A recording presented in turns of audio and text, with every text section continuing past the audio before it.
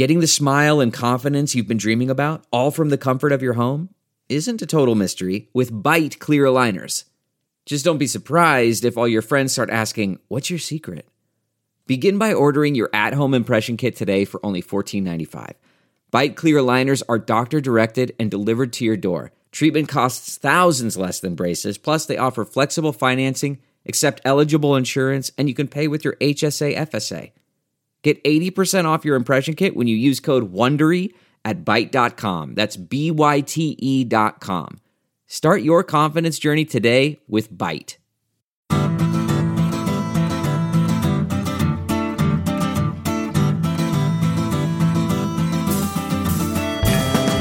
Welcome to this special live edition of the Sinica Podcast, a weekly discussion of current affairs in China, produced in partnership with SupChina. SupChina is the best way to stay on top of the most important news from China in just a few minutes a day with a free email newsletter, a handy smartphone app, and at the website supchina.com. It's a feast of business, political, and cultural news about a nation that is reshaping the world. I'm Kaiser Kuo, coming to you this week from Beijing, where I am delighted to see so many people. Let's hear some noise. Let's make some Beijing noise. Let's hear some, Beijing noise. All right, coughs are going no, it's a terribly smoggy day today. The phone calls as well, please. Right, phone calls as well, right. Everyone, please turn on your phone. And so with me, of course, is Jeremy Goldkorn, who is editor-in-chief of SupChina, who has not held unauthorized talks with any Russian diplomats and is therefore under consideration as a replacement for Michael Flynn. The Trump administration is considering him. I mean, Henry Kissinger was national security advisor, and he was a Jew also and a foreigner. So why not you? There's hope. Right. So greet the people, Jeremy. Hello, Beijing. Thank you so much for spending your Valentine's evening with us. It's very romantic and we feel very special. So this guy, he's got. I mean, you brought a date to. This is amazing. Classy guy. I mean, keeper, absolute keeper, right? Absolutely, no question. So I want to thank the great folks for making their space available to us for these. I mean, it feels very formal. You guys should have ceramic teacups in front of you, and I should greet you all with so this fall, the 19th Party Congress commences here in Beijing, and all indications are that it's going to be one for the history books. As Xi Jinping finishes his first 5-year term, observers of elite politics in China will be watching carefully for what transpires in the run-up to this Party Congress. There is talk of Xi Jinping declining to name a successor, as general secretaries have done at the end of their first 5 years ever since Jiang Zemin's ascent. Some have suggested that he's going to break with tradition on other matters as well. Xi Jinping has been overheard telling Wang Qishan that 70 is the new 50, apparently. I keep hearing that, too. And if some dubious sources are to be believed, he's also mumbled that 20-year term is the new 10-year term. Anyway. Xi's first 5 years in power have been marked by a consolidation of power, with Xi himself now elevated to the status of party core at the recent 6th plenum of the Chinese Communist Party. It's been marked by a sustained and far-reaching anti-corruption drive that has certainly helped in that power consolidation, by an illiberal turn in domestic politics with renewed emphasis on ideological rigor and party discipline, as well as a much more assertive foreign policy, a stalled economic reform agenda despite ambitious goals laid out by the third plenary session. Recently, we've also seen Xi Jinping take up the banner of economic globalization, a banner that Donald Trump has contemptuously cast aside, with Xi's speech at the World Economic Forum in January winning thunderous applause from the dark-suited men at Davos. And we know because Kaiser was there among the dark-suited men. In a dark suit, no less. I don't think he wore a tie, but... No, actually, you're not supposed to wear ties at Davos. Okay, right. Sorry. They don't teach us. It's to put us more in touch with, the common people. The optics are terrible at Davos. I know. I understand that. Anyway, so with us to talk about Xi's first term and what we should all be looking at as the 19th Party Congress approaches is, of course, Chris Buckley, reporter with the New York Times. Chris is a highly regarded and very resourceful reporter who has broken numerous stories despite the stubborn opacity of the Chinese political system. So we are absolutely delighted that he could make his debut on Sinica before this excellent audience. So, Chris, welcome to Sinica.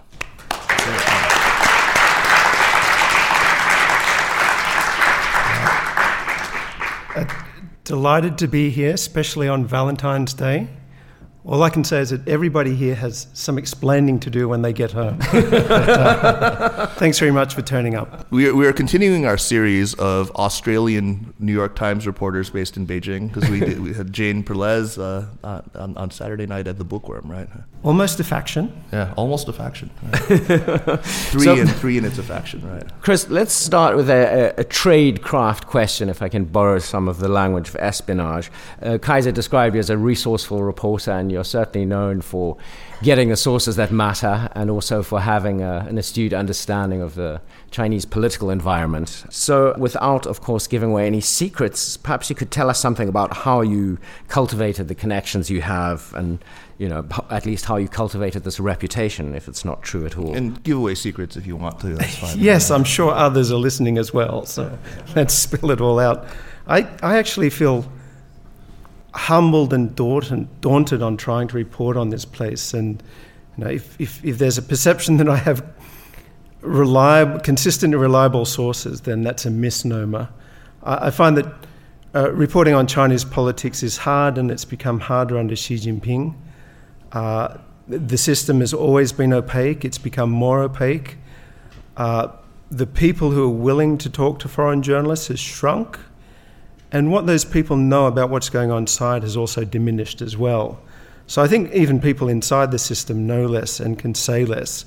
So I've always found that reporting on politics here is rather like trying to put together a jigsaw puzzle or mosaic. It's not as if, at least in my case, there's a deep throat who can share all the secrets of what's going on. It's a matter of hearing something or observing something and trying to make sense of that by talking to other people and looking what's on the public record.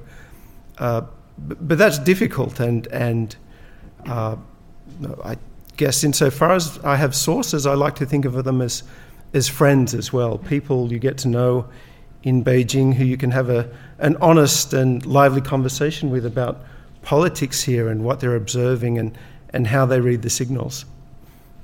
How high up are we talking about here? I mean, are we talking the Central Committee? Are we talking No, for God's sake, no. Ministerial level sources? I would wish. It's difficult. I think people in the business community now probably have better access, at least than I experience as a journalist, and I think even they find it increasingly difficult. So I think it's important that people understand, in trying to make sense of China and Chinese politics in particular, it's important, as I say, to eat your bran. In other words, to do the drudgery of reading what's on the public record and trying to make sense of that. And that's looking at the People's Daily, looking at the speeches of the top leaders, looking at the reaction that those speeches get from other officials. And that can also be a useful guide to what's coursing through the political system, which is otherwise hidden from our gaze. Jeremy, you have a question there from a reader. From somebody in the audience. Christian, are you here? Christian Shepherd, is that right? Hey, Christian, how are you? Do you want? I'll go ahead. Okay, so Christian asked, and it's a related question. As a young China journalist, I'd like to hear Chris's thoughts on different tea leaves tactics. Cultivating sources aside, how else can you peek inside the halls of power? Is tracking personnel and factions everything? Does policy even matter? I think tracking people and where they move is very important. And is this accomplished through placement of electronic trackers? Or looking at promotions and demotions and dismissals in particular. I think that's what we're talking about here. Also, I think we have to have an open mind about how Chinese politics evolves. And sometimes I read academic analyses or textbooks or reports that talk about this faction versus that faction. I think it's important to remember that in any political system, loyalties change over time, and sometimes we can look at Chinese politics through an outdated prism. So without doubting that people have certain loyalties and personal ties, I do sometimes have a question about, for example, how relevant is it to talk about the Youth League faction these days, or even to talk about the so-called princelings as a unified caste that shares a sort of has a shared view of the world, but also a shared political agenda as well. So that's a reference, of course, to Cheng Li's kind of heuristic about how he understood, at least during the Hu and Wen period, elite factions of elite politics. So do you think that was ever really relevant? Do you think that was ever a very useful way to understand the leadership, or do you think that it was once and no longer is? I think sometimes people can overstate the overwhelming importance of factions, even looking back at, say, the 1980s and 1990s. I think, for example, if you look at the Youth League, at least as I think of it, the Youth League was a historical product of the 1980s in particular. After the Cultural Revolution, Deng Xiaoping and the other leaders saw that they needed to nurture a new generation of leaders. And the Communist Youth League became an important ladder for identifying talent, nurturing it, and putting it in important positions.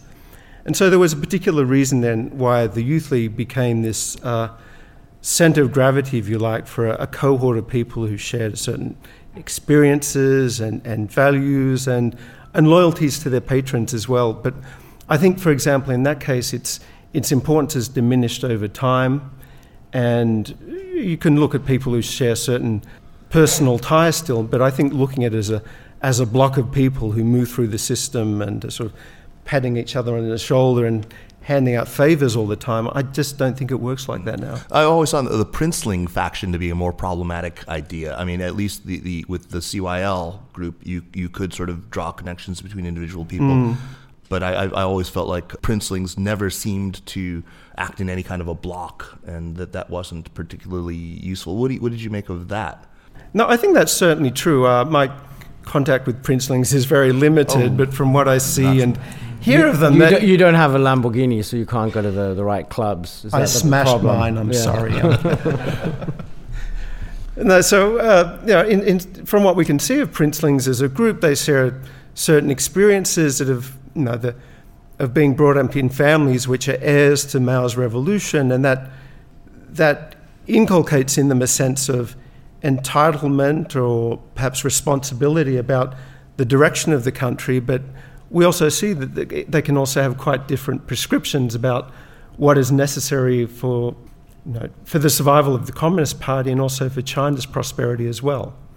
So, Chris, Xi is the General Secretary of the Central Committee of the Communist Party. He's head of Central National Security Commission, chairman of the Central Military Commission, commander-in-chief of the Army, chairman of the Central Commission for Integrated Military and Civilian Development, president of the People's Republic of China. He's also the top leader at the Central Leading Groups for Comprehensively Deepening Reform, Internet Security and Informatization, National Defense and Military Reform. Got the idea. And really Financial and Economic Affairs. But I think it's worth saying them at length. It's extraordinary, so many leading groups. Why does he have so many leading groups that he's the leader of? Well, he decor. How are these leading groups used in the control of the government and the Communist Party? Well, leading groups have always been a feature of Communist Party bureaucracy. I think they've become particularly important under Xi Jinping because after he came to power in 2012, I think there was a diagnosis of what had gone wrong under Hu Jintao and Wen Jiabao that believed that decision-making in those years had become too lethargic, had become splintered among rival bureaucracies, and wasn't heeding Zhongnanhai. And so the leading small groups became one tool used by Xi Jinping to re-centralize power and to at least attempt to create a decision-making mechanism that was going to be more efficient, more authoritative, and carrying his unmistakable imprimatur as the leader of the Communist Party. So part of his signature, obviously, and something that he's been carrying on since he was named in 2012 and took the throne, as it were, in 2013, has been, of course, the anti-corruption drive, which has cast its net very, very wide, with over 100,000 officials, great and small, having now already sort of gone down in it. What has it actually accomplished? I mean, and at what cost? I mean, has it actually frightened the party into kind of inaction, a fear of actually doing anything, lest it draw the unwanted attentions of Wang Qishan and his CDI? And as some have suggested, has it created kind of a latent opposition that might be conspiring against Xi? This is a question I often ask myself as well, about just how deep and how effective has the anti-corruption drive been. I think there's a view out there that the anti-corruption campaign has largely been for factional or personal political ends, and removing enemies or potential enemies of Xi Jinping in particular. And apparently he has 120,000 of them? Or? Apparently. Right, okay. Apparently. I tend to think that it's actually more than that. And that what we saw after Xi Jinping came to power is that he and other leaders had concluded, I think quite rightly, that corruption, certainly in the second part of the Hu Wen era, had reached the point where it was brazen, where it was eating to the inner core of party authority, and was becoming a real source of social discontent as well. And in particular, it was eroding the pillars of party power, the military, domestic security, party organisation, and party propaganda. And the fear was that economic corruption, it wasn't simply about illicit enrichment by officials, it was also diminishing their loyalty and responsiveness to the party leadership. And so that's why we've seen the description of corruption in official media also linked to problems of the emergence of factions and cliques as well. Right. So I think that's why Xi Jinping and other leaders took on corruption as one of the most serious issues that they had to deal with in their first years in power. Now, at the same time, I think it's true that they were selective in how that was applied at the very top of the party. I think it's generally true that, for example, princelings haven't suffered intensely from this campaign. But in a sense, that's politics, isn't it? You're trying to achieve... The costs of taking them down are simply too high, right? Probably too high. So there are greater ends involved here, but of course there's selectivity involved in how you achieve those greater ends. All that said, I think it's probably true, and we all, perhaps to some extent, experience the fact that anti-corruption, the campaign for frugality and for clean living among officials has been a bit of a downer for a lot of them. And I think even officials who were not necessarily corrupt, but living off this, these channels of grey income that were being generated by the government, have found their incomes diminished, and have found that their formerly comfortable lifestyles have become much more difficult. And that's difficult for officials who had invested their money in several apartments, say, or sending their children abroad. Suddenly that income pool has shrunk, and to hear friends who work out in the provinces or work in business, when they deal with officials, it sounds like getting a decision, getting a document stamped has become much more difficult. All that said, I'm still not convinced that this resentment that is built up in the party bureaucracy about the campaign against corruption has coalesced into some sort of forceful or concerted opposition against Xi. What about lethargy? What about the sort of sapping of industriousness and of kind of initiative, which you also hear a lot? That does seem to be a problem. So I think one of the paradoxes of Xi's particular recipe for transforming China is that it's centralized power.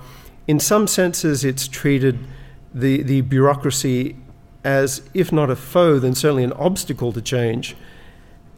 But at the same time, it has to use that bureaucracy as a tool for forwarding party policy.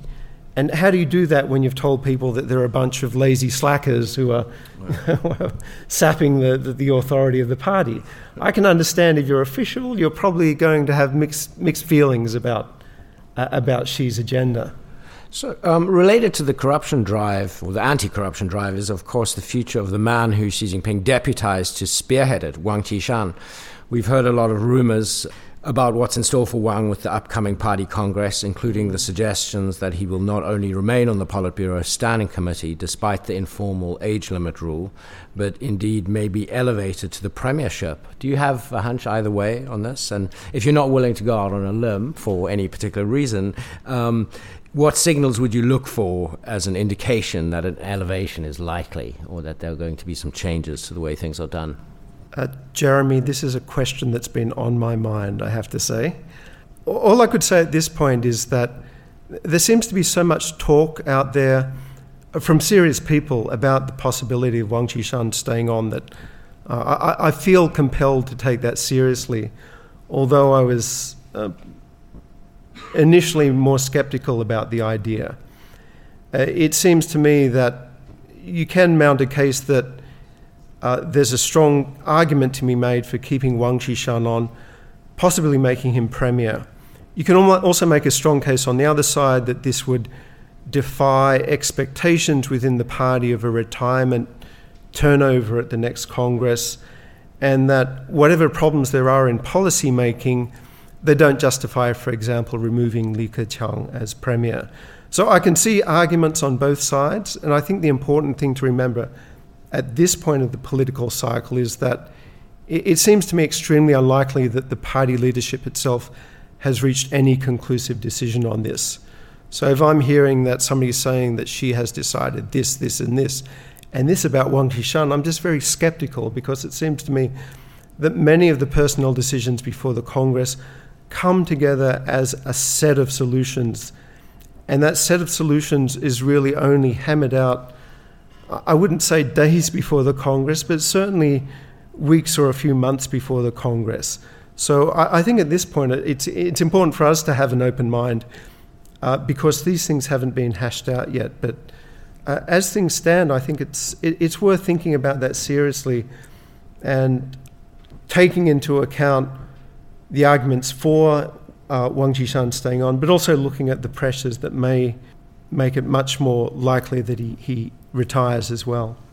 Well, Chris, there's also this persistent rumor that, of course, you must have also been on your mind quite a bit about Xi Jinping declining to name an heir apparent at the coming party congress and deciding that he's not going to follow recent precedent and hand off the presidency after 2 5-year terms. So same question. So what do you think and what signs would you look for short of Xi actually coming out and stating his intention that Yes, I did write a story about this, and coming to writing that story is sort of exploring the sources and talking to people and trying to present readers with what you think is the most plausible argument for what might happen, all the while knowing that nothing has been decided yet.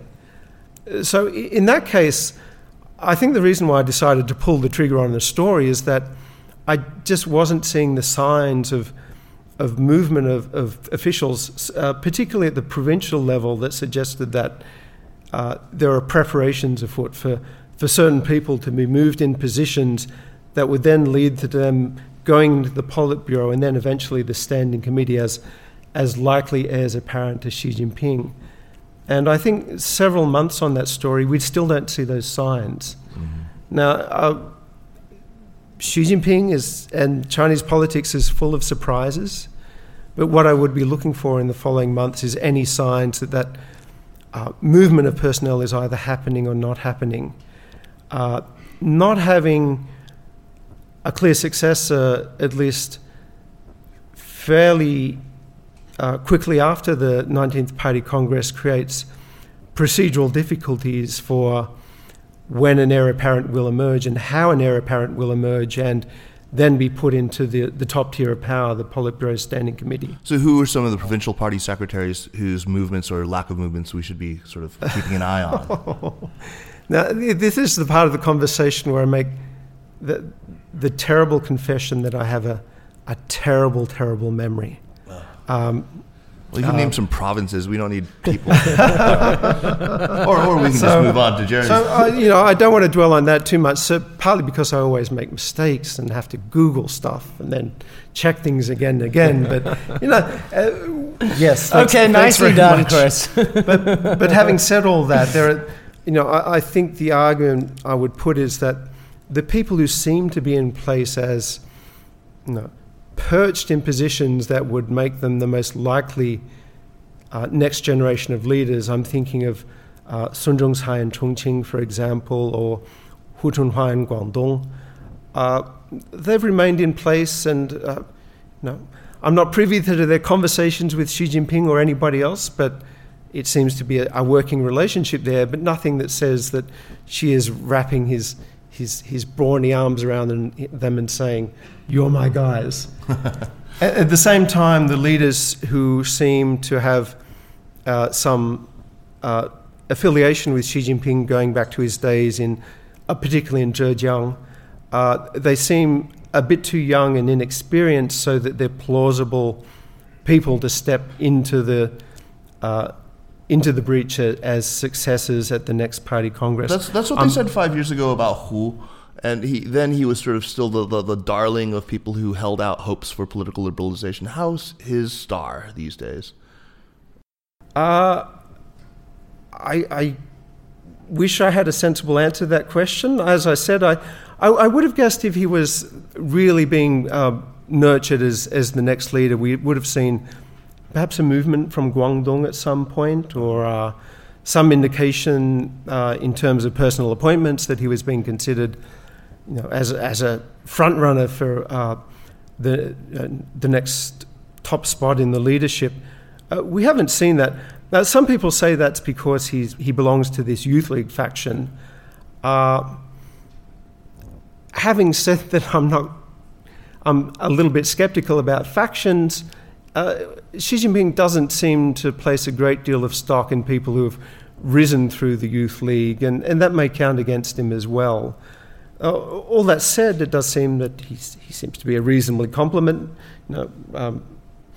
reasonably skilled politician, and it may be that he goes into the standing committee at the 19th Congress, but even then I wouldn't be entirely convinced that he's the guy who's going to replace Xi Jinping. So, Chris, next month the two meetings of the National People's Congress and the Chinese People's Political Consultative Conference take place here in Beijing. Are you just groaning in anticipation of a really boring set piece, or do you have any expectation that something interesting might come out of it? The first. You flagged this question to me, and I thought, I better check out on what to get ready for at the National People's Congress. So I was asking friends, and when I ask people what to get excited about at the National People's Congress, I tend to get glazed stares or derisive laughter. I think we're marking time at this point of the political cycle.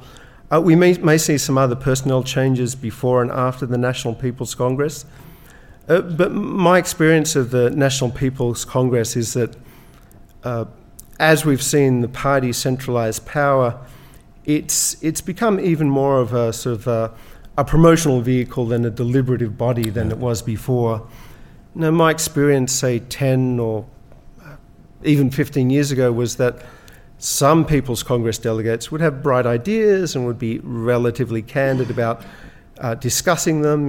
This would be sort of educational reform, for example, or problems in the health system. I find when I go each year now that the officials and delegates of the Congress are so afraid of speaking out of line that it's much more difficult to find interesting stories there. But it's always amusing to see what the state media photographers decide to put up on.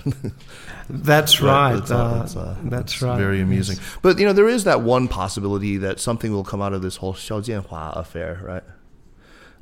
His alleged abduction from Hong Kong is said. There are some people who suggest that it was timed to happen before the NPC, that he was to be sort of kept under wraps, and that he may be involved in some sort of that he may be a sign, as Min Xinpei has argued, of an incipient power struggle going on at the top. other people like Cai Xin put out a piece over the weekend saying that Xiao Jianhua, his Tomorrow group, had such a sort of stranglehold on some of the important financial media that was the real reason he was taken down. It's sort of part of this anti-corruption drive.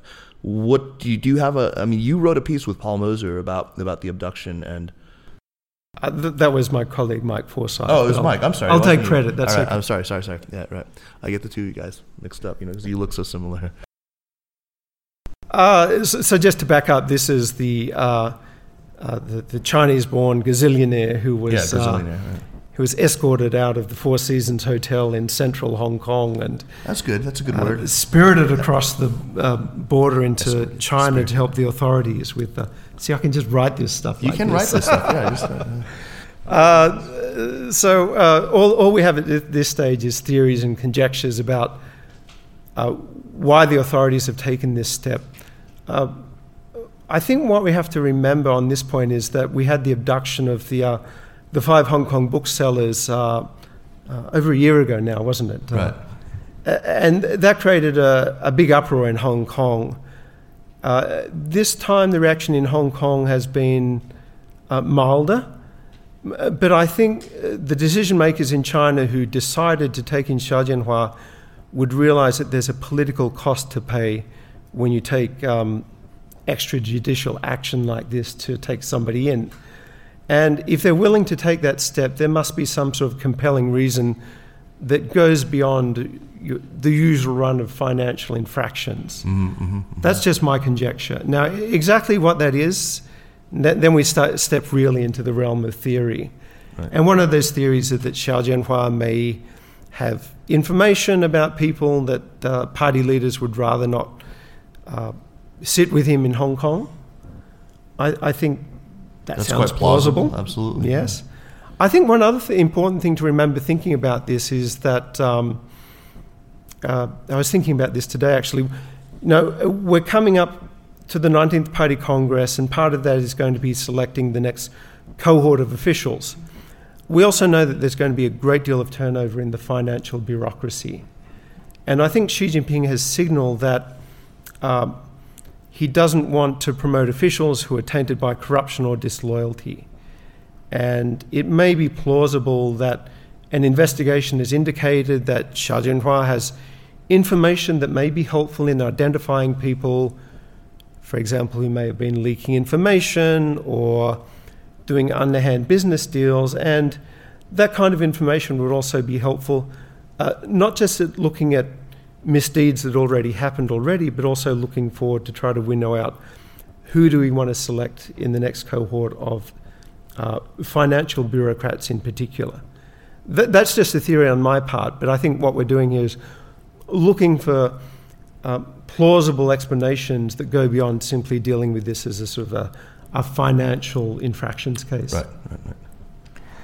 Chris, you have if I may change the direction of the questioning Please a little, do. You have a great Twitter account at Chu Bailiang. You link to a lot of interesting stories in the Chinese press that one doesn't see in the international media, and your tweets are sometimes very funny. I think you've got one of the few Twitter accounts that actually makes me crack up into very loud laughter quite regularly.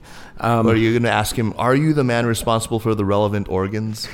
No, I'm not. No, I'm not. Yeah. Oh, are you actually flatly denying it? Yeah, okay. But how has Twitter changed the way you work and the way you get or keep up with the news, if at all? I do sometimes take to Twitter. I sometimes have the embarrassing experience now of meeting people and they say, "Oh, Chris Buckley, I see you on Twitter." And then I have to say, well, I have this part-time job working for the New York Times as well. So I like sort of... I read the news pretty regularly anyway, and if I see something that I find interesting or amusing, then I sometimes put it on Twitter, partly to share what interests me, partly as a reminder to myself so I can go back and look at my Twitter feed and remember what was interesting.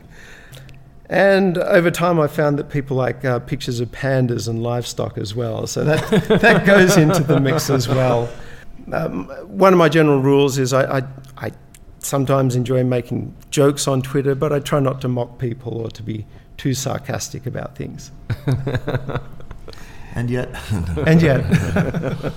I'm going to go back and be boring and ask you some more about the 19th Party Congress, because I think we have this rare opportunity to speak to you.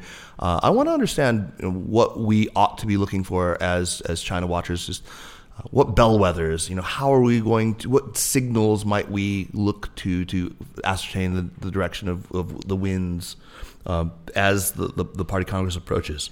I mean, you've already been very good about looking at, for example, these provincial party secretaries and or governors and movement from there toward the center, preparations for that kind of thing, relocation companies and stuff. Well, what other bellwethers? I mean, without giving away any of your trade secrets. Oh, there's no trade secrets, I promise you. Okay. It is very difficult to be specific, but what I would say is the way that I think of the Party Congress is, as a newspaper reporter, we're trying to explain what's happening to a broader readership that can find much more amusing politics in Washington at the moment. Unfortunately, yes.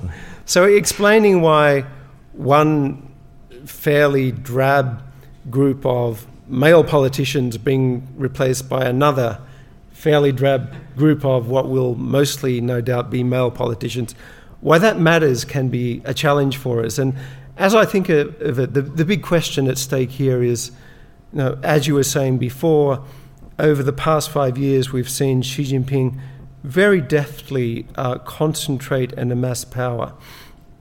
And the question coming up at the Party Congress is he going to be able to engineer policy decisions, personnel appointments and rule changes so that concentration of power is consolidated and possibly continues into his next 5 years? Or are we going to see that the coalescence of forces within the party put some sort of brake on that, and that the kinds of statements that appear in the report to the Party Congress, any changes to the party constitution, and certainly any personnel changes, whether that marks some sort of apex or limit on the extent to which Xi Jinping is able to achieve his will as leader. Right. And I don't think we're going to get answers to those questions until the Party Congress itself. It's going to be a drawn-out process. But what we'll be looking for in the run-up to that is any signals about where the balance of power lies and whether we're going to be seeing personnel changes or indications about changes to the party constitution and other documents that give us clues about where the run of political forces is. I think we've already seen one of those important clues already. What was that? Which is the elevation of Xi Jinping to core leader. In the sixth plenum, which was concluded last year. The sixth plenum, right? That's right. Which is, what was the significance of his elevation to core? I mean, what does that mean, and was it a surprise to anybody? Is it just another title, another star on his collar, or is this something truly meaningful, as you're suggesting? Did anybody see it coming? I think we all like to pretend that we had foresight. I think there were signs of it beforehand, but I personally, I should have seen it coming. Now I look back, but I didn't. There were some officials coming up beforehand and lauding Xi Jinping as a core leader, and that was one clue we had beforehand. What does it mean to say that Xi Jinping is a core leader? Well, it's a very vague title to carry, isn't it? Right. It's like celestial excellency. I mean, what does it mean? Not quite sure, but there are a couple of fundamental points about being a core leader that I think are important to remember.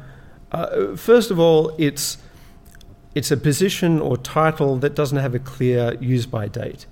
In other words, it doesn't say core leader for the next 5 years or the next 10 years. It's a mark of honor and prestige that says this is the leader who carries a particular authority, and his voice, his ideological pronouncements, his interpretation of party orthodoxy will sort of stand longer, right? Will stand longer and matters even more than it did if he were mere party general secretary. That's one thing we know. The other thing we know is that his predecessor, Hu Jintao, was not anointed a core leader. Prior to that, Jiang Zemin was a core leader. Yes. And Jiang Zemin was a leader who was party general secretary for some time and then managed to hang on for, 1.5 years as CMC as Central Military Commission chairman. And even after that seemed to exercise a great deal of informal influence as well. So I should stress here, I'm not making any predictions about what happens after 2022. I can't make predictions about the next 6 months.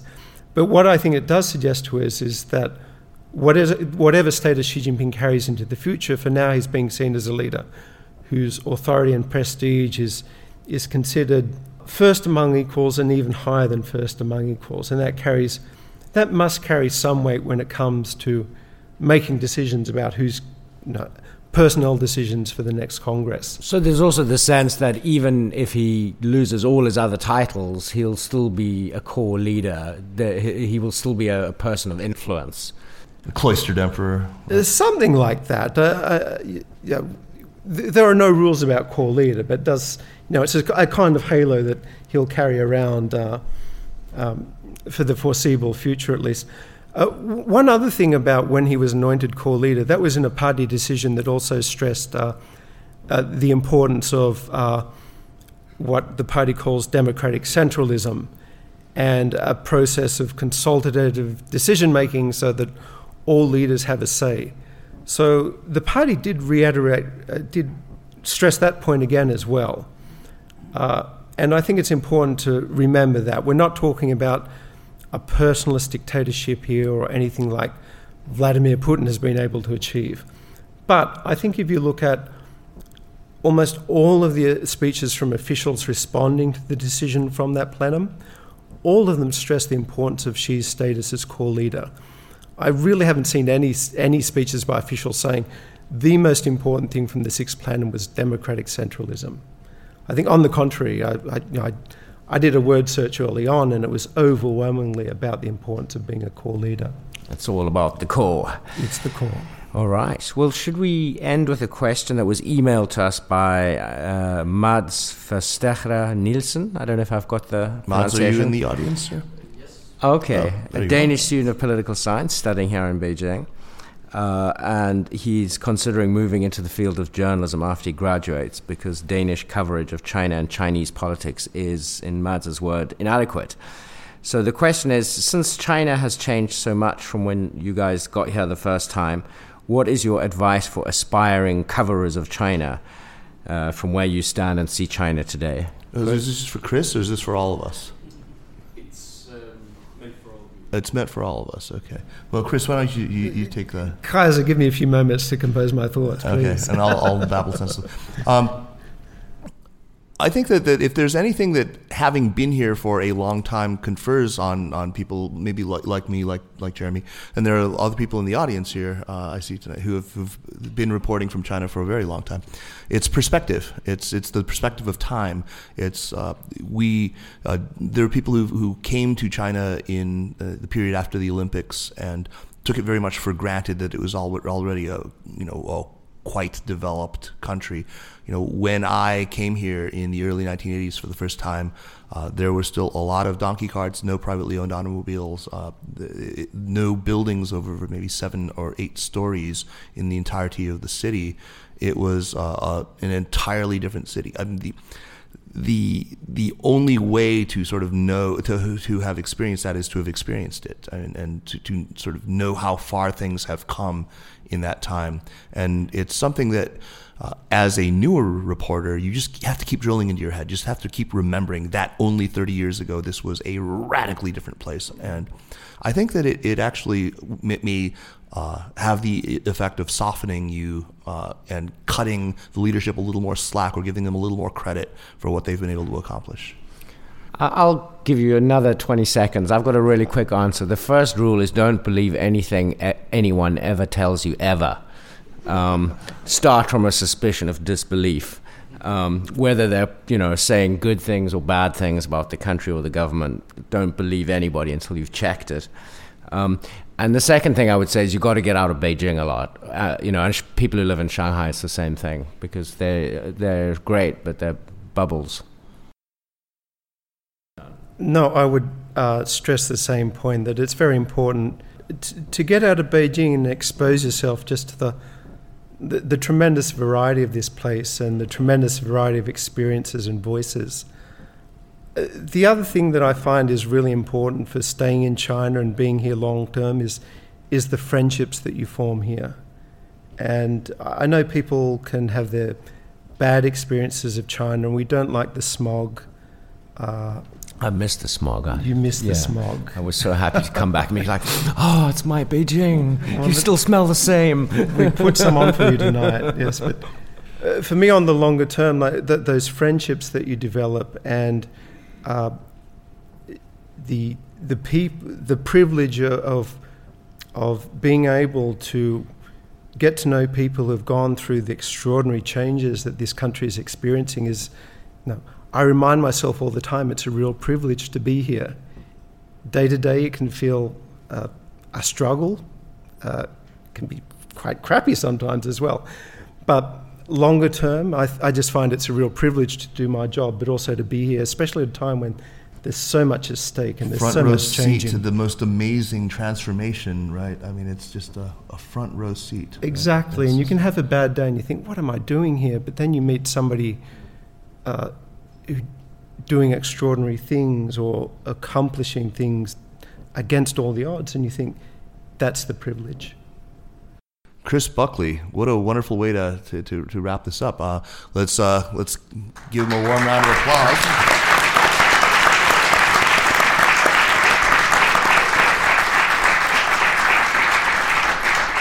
Very wise words. I'm going to pay some bills, and then we're going to come back with questions from the audience for Chris. So before we get to recommendations, I want to remind our listeners that the Sinica Podcast is powered by SupChina. Check out the app and subscribe to the newsletter at supchina.com. You can follow SupChina on Twitter at supchina.com and on Facebook at facebook.com/supchina news. If you like the Sinica Podcast, by all means leave us a positive review on the Apple App Store or the Google Play Store or wherever it is that you go to review apps. This really helps, and actually it helps people to discover the podcast, and it means a lot to us personally. So thank you for all of those who have done so already. Now, on to recommendations. Jeremy, what do you have for us? Two things. The first thing is quite relevant to what we've been talking about today. It's an interactive infographic produced by the Mercator Institute for China Studies about the party's leading small groups. And you can... You've been spending too much time on this, I can see. Leading small group obsession. Yeah, I know. I'm was obsessed. Memorizing these small group flashcards on the way over here. So yeah, that's a very useful. Well, I mean, I don't know if it's useful. I feel as though I'm doing something intelligent when I'm playing around with the different small groups, but. The second thing I'd like to recommend is kind of slightly self-interested. It's a project I've been supporting for several years by making a website at greatwallfresh.com. And it's some buddies of mine who have a farmhouse at the village of Chenjiapu, where most people are surnamed Chen, and they run a very nice little restaurant. They're very good cooks of simple country food, and there's some very nice sections of wild, unrestored Great Wall there that you can walk on, and you can stay the night at their house. Very basic accommodation. And you should go soon if that sounds interesting to you, because there's an evil real estate group that's building apartments, and they're snaking their way up the valley. Is it like the Shaolin Temple? It was the first signs went up was the Shaolin Temple Holding Company. And now it's the subtext is our thugs can kick your thugs' ass. Now it's a different company from Henan that is also somehow involved with the Shaolin Temple, and they're basically trying to kick all the peasant farmers off their land and build really ugly apartment buildings. But they haven't got up to the nice part of the valley yet, so you should go soon. GreatWallFresh.com. Great. And this is like the third time we've recommended this. Well, you've got to keep advertising some things. All right, very good. I'm a businessman, Chris Buckley, what do we have?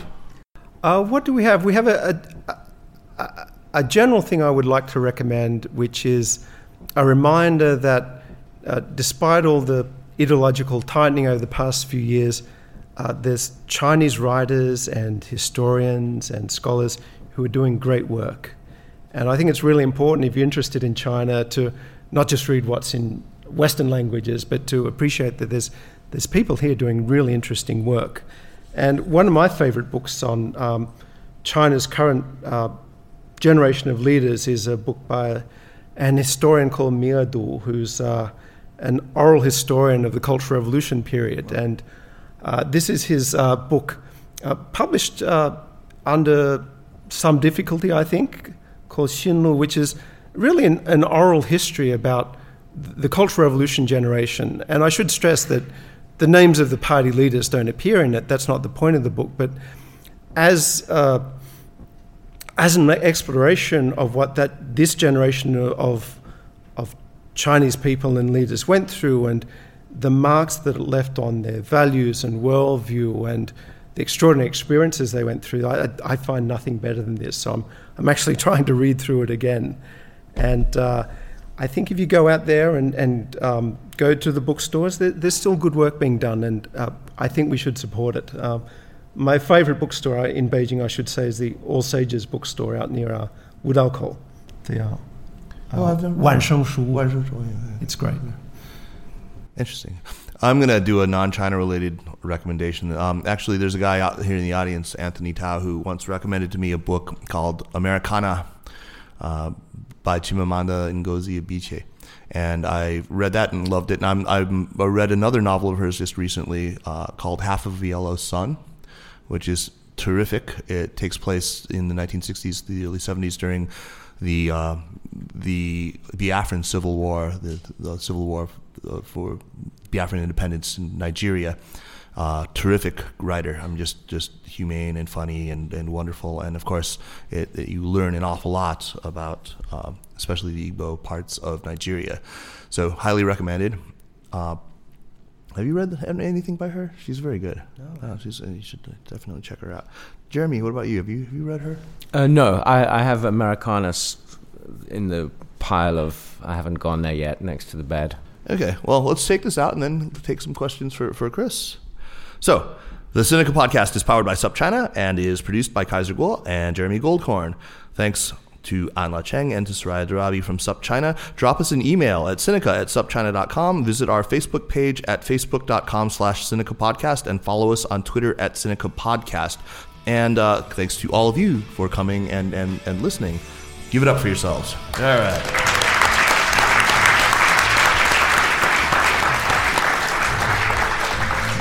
And take care. Jeremy, say rock and roll. Rock and roll.